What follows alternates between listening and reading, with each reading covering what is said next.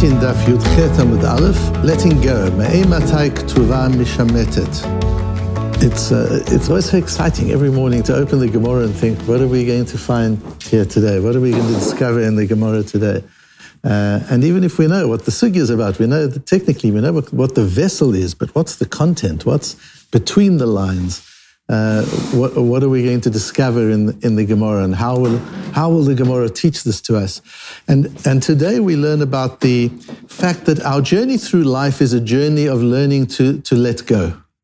We start off as an infant and we hold on to our toys very tightly and we hold on to our food very tightly. We don't let go. It's hard for an infant to let go of something that it wants to keep to itself. And then we grow up and we develop and our egos make sure that we hold on to everything very tightly. Our covet, we hold on to our honor, we hold on to our money, we hold on to our family, we hold on to life. Obviously, we're born with an instinct, a survival instinct, to hold on to life with everything we've got.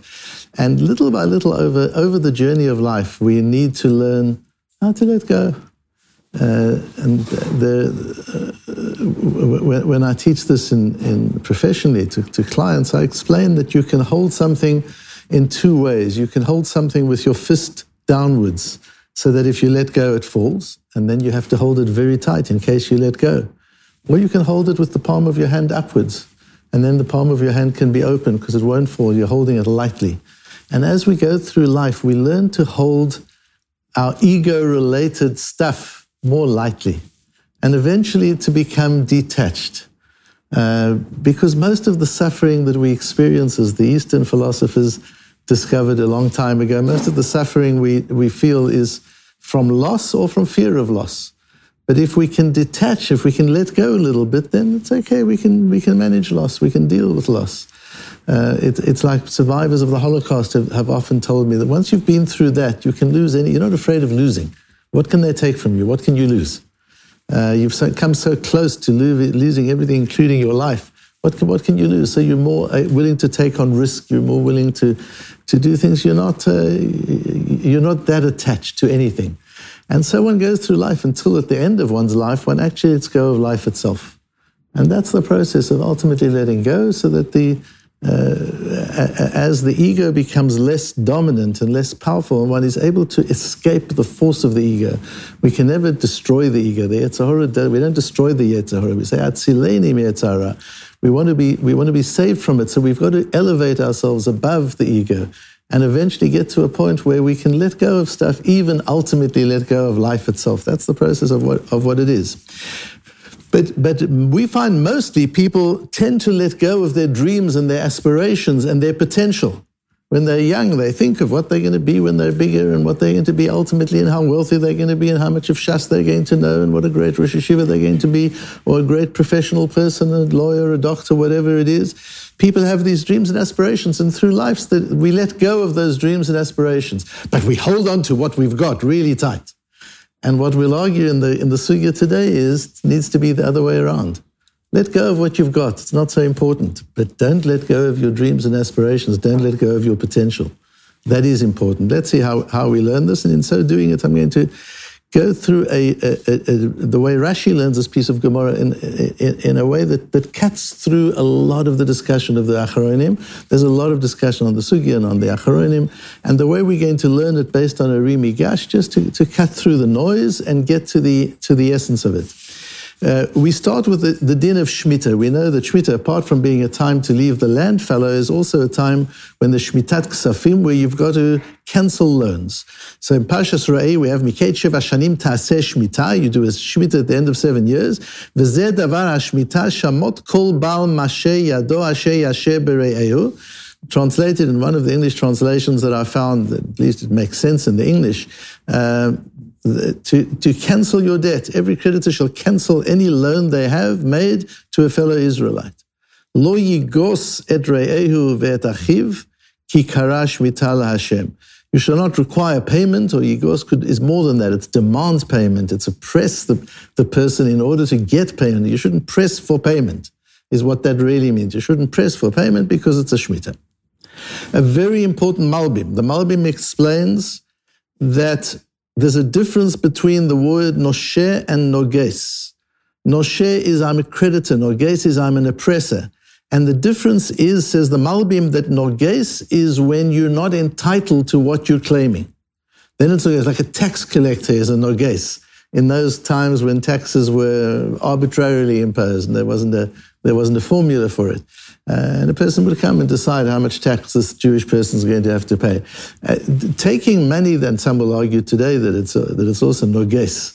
It's oppressing, it's demanding payment for something you're not entitled to demand payment for. That's Norges.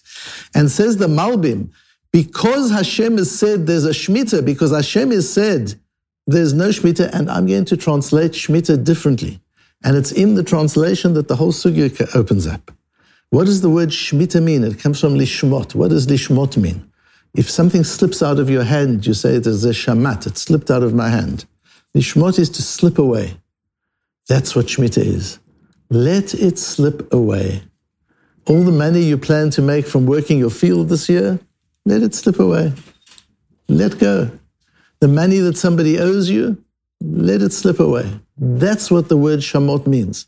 So says the Malbim, once Hashem has said, let it slip away, and you claim it, you're claiming something which isn't yours. And that's why it's Norges, it's not Noshe. You're not a creditor claiming your debt. It's no longer yours. Hashem has said, let it slip away, and you're pursuing it. That means it's not yours. That's what Shemitah really means. Let it go. Let it slip away. Now, this Malbim is very important in understanding the Gemara. So what does the Gemara say? Me'ematai k'tuva mishametet. When can Shemitah apply to a k'tuva? A man dies or divorces his wife. She's now entitled to the payment of a k'tuva, but she hasn't taken the payment yet of a k'tuva. Then comes Shemitah year. Does that go? Is her debt now gone? Can the estate or the divorced husband say to her, I'm sorry, I was going to pay you this $1 million in your k'tuva, but it's Shemitah. What can we do? You've got to let it go. Let it slip out of your hand. No, the din is for a k'tuva, there's no Shemitah. But there's a point at which it does become Shemitah. So you notice in the Gemara's language here that a k'tuba changes its form from a k'tuba to, as Rashi says, k'sh'ar shtar chov. It can become a regular document of indebtedness. But that's not what it is to start with. So what is a k'tuba? We've been talking about get and other shtarot. K'tuba is also a very unique document that has its own name. It's not called a shtar, it's called a k'tuba. And what the k'tuva is, so you see the k'tuva goes through transformation. It goes from k'tuva to shtar chov. But what was it to start with? What is a k'tuva before it becomes a shtar chov? During the period of the marriage, what is a k'tuva? At the moment of divorce or the moment of death, before she claims it, what is a k'tuva? It says Rav, there's a machlokes Rav and Shmuel. Rav says she has to start drawing from the k'tuva. Shetifgom v'tizkov. She's got to do two things. She's got to start drawing from the k'tuva, and she's got to establish the balance as a debt owing to her. So she does an action which changes the k'tuva from k'tuva to shtar chov. Shmuel says one of the two, she doesn't have to do both. And Rashi explains, but the important thing in Rashi is v'tiskof alav hamutar b'milva denafkala mishum k'tuva u'maseh beidin she'eno meshamet v'chal ala shem shtar chov. K'tuva goes from a maseh beidin. Maseh beidin means a decree of the beidin, to a debt, to a document of indebtedness. That's the journey, that's the transformation. It goes from a maseh beidin to a shtar chov, says Rashi. And it's important in the Rashi, for those of you learning the Gemara carefully, that when Rashi says this, it's on both. It's mishetifgom v'tizkof. There are achronim who learn Rashi as two different things. Mishetifgom and v'tizkof. With tifgom, she demonstrates her intention. Tizkof, she starts the process.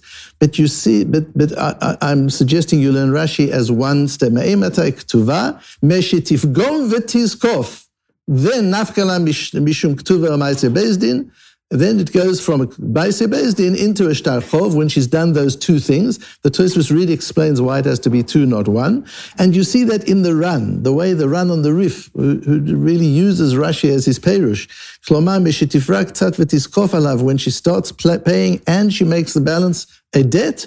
Then the nafkala mitorah k'tuva b'ayven emilva. The Ran makes it very clear that Rashi is to be learned as one thing. She has to do two things in order for one thing to happen. She has to start drawing and convert the balance into debt. Once she's done that, the shtar chov the ksuva transforms from a ma'aseh beis din into a shtar chov. And the Ran also says that shvius ena mishametet ela milveh. Shvius only causes a debt to slip away, not other forms of indebtedness other than an actual loan. It has to be a loan. We see that in the Rambam, when the Rambam paskins based on the Mishnah Shvius, that if you have credit, if a shopkeeper is owed money, Shemitah doesn't cancel that out. But if he converts it into a loan, it does cancel it out. Knas of ones and mefateh, the fines that you have to pay, that the Torah imposes, Shemitah doesn't wipe it out. But if you convert it into a loan, it wipes it out. And then the Rambam paskins our din, that ksuba is not, Shemitah does not wipe out a ksuba, but if you convert it into a loan, then it wipes it out. So you see in the Rambam also it's milveh, but what does it mean, milveh? Why is the law of Shemitah only for a milveh? If you've got to let it go, why does it matter if you lent the money to the other person, or it's trade finance, or it's a fine that you've converted into a loan? Why is the milveh? Why is this so important? So to understand that, we have to go to the Rambam's Rebbe, the Rimi Gash. The Rimi Gash, although the Rimi Gash died only a few years after the Rambam was born, the Rimi Gash was the Rambam's father and Rebbe's Rav Muvhak. That was the Rimi Gash. And the Rambam considers himself to be a Talmid of the Rimi Gash. So the academics will say he can't be a Talmid of the Rimi Gash. He was 4 years old when the Rimi Gash died, or 5 years old. The Rambam says, I am a Talmid of the Rimi Gash, which means all the Torah he's got comes through his father from the Rimi Gash and the Rif. The Rif was the Rimi Gash's Rebbe. The Rif, Rimi Gash, through to the Rambam. That's one chain of our halachic tradition. And the Rimi Gash, the Rif said of his Talmud, the Rimi Gash, that even in the period of Moshe Rabbeinu, there was nobody as great as the Rimi Gash. So you understand who it is we're talking about. Unfortunately, we've only got a few Masechtas of the Rimi Gash's Perush, but because of Shita Mukubetzes, we have him quoted all over Shas, including this one from Ksuvas. And the Rimi Gash says, "V'hainu taima de lo mishamet ela ad pegama v'zakafa mishum diktuva maaseh beit din." Here you see Rashi's words. Ksuba is a maaseh beis din. What does that mean? Klomar eina chov she'asa'a al atzmo ela hadin hu she'asa'o alav. And I want you to understand this Rimi Gash. What the Rimi Gash is saying is, you're not the owner. You, the woman, is not the owner of your entitlement through the ksuba. The ksuba is a right. It's potential. You have a right to claim your ksuba, but you don't own anything until you start the claim. Then it converts from a ma'aseh beis din. Ma'aseh beis din means, says the Rimi Gash, hadin hu she'asa'o alav. The Torah gave you this. It's not yours. It becomes yours when you start drawing, and when you convert it into a shtar, it becomes yours. What's the nafkamina? What difference does it make if it's yours or if it's not yours? Adain lav chovu ki echid shamitle. The Torah doesn't tell you, let it slip away if it isn't yours to start with. So the din of Shemitah is let it go. Let what go? That which you own. That's why I started off saying it's about material things. That which you own. Shemitah is a lesson in how to let go, in how to let it slip away. And as I said, that's the process of the whole of life. And Shemitah is one of the methods that teaches us. Tzedakah teaches us. And Shabbos teaches us. Yom Tov, most of the halachas in the Torah. All the Ben Adam Chaveras, let it go. Let it go. But you can only let go something which is yours. Ksuba is a potential to be yours. It's not yours yet until you do the conversion. And the conversion, the Gemara explains, Machlokas Rav and Shmuel, exactly how you do the conversion. But they both agree, you've got to convert it from potential to ownership. Then you can be expected to let it go. And the Beis Yosef says in Erev that when the Tur says, Enu nishmetet mimnei shu ma'aseh beis din, hu al pi perush Rashi. That's what Rashi means. And that's why I said, if you learn Rashi using the Malbim meaning that the idea of Shemitah is let it go. And that you can only be told to let go something which is yours. We learn that from the Rimi Gash. What an unbelievable chidush of the Rimi Gash. You can only be told to let something go if it is yours. If it is not yours, you can't be told to let it go. So this comes back to my original comment. So on material things that we own, the Torah's view is learn to let it go. Learn to let it pass. It's okay. But the things which are potential, your aspirations, your hopes, your ambitions, don't let that go. It's not yours to let go. That's a gift from Hashem. That Hashem has given you this belief in yourself, that Hashem has given you this vision of what could be. Don't let that go. There's no obligation to let that go. What you need to let go are the things we're attached to. And I'm going to suggest, it was actually Ricky's suggestion to me yesterday, that at the end of the Matmonim, I challenge you to do something. And I think there are two things I challenge you to do virtually after every Matmonim. The one thing is, take the lesson and try it out today. Don't say tomorrow, because if it's tomorrow, tomorrow never comes. It's always tomorrow, tomorrow, tomorrow, and then one forgets it and it's gone and it's history. Try it out today. Take something that you're very attached to and mentally, emotionally, try detaching a little bit from it. It's okay to let it go. Whether it's something to do with your COVID, with your ego, with your professional status, with money, just let it go. See what happens when you allow yourself to let it go. It's okay. I'm not saying physically give it away. I'm just saying detach from it a little bit. It doesn't define me. It doesn't define who I am. My image doesn't define me. My status doesn't define me. My money doesn't define me. I am who I am. That can't be taken away from me. Detach a little bit. So put into practice today. And the other thing is that Ricky and other people have told me, try and do a chazor. During the day, take the source sheet or just something just to run through it and remind yourself of the shir.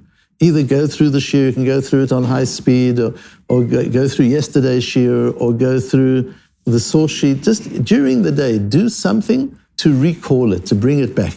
If every day you could do that, the value of each shir would be multiplied multiple fold in terms of its capacity to change you, to change your life, and to become part of who you are and part of your life. So put into practice today, detach from something that you're attached to, and do a chazorah, even just a moment's chazorah in your mind. Let the shir flash through your mind, recall what it was about, learn this Rimi Gash, and understand the approach and how we're using the Rimi Gash to open up the sugya and understand Rashi. Just that to be able to take away with you would be enormously valuable.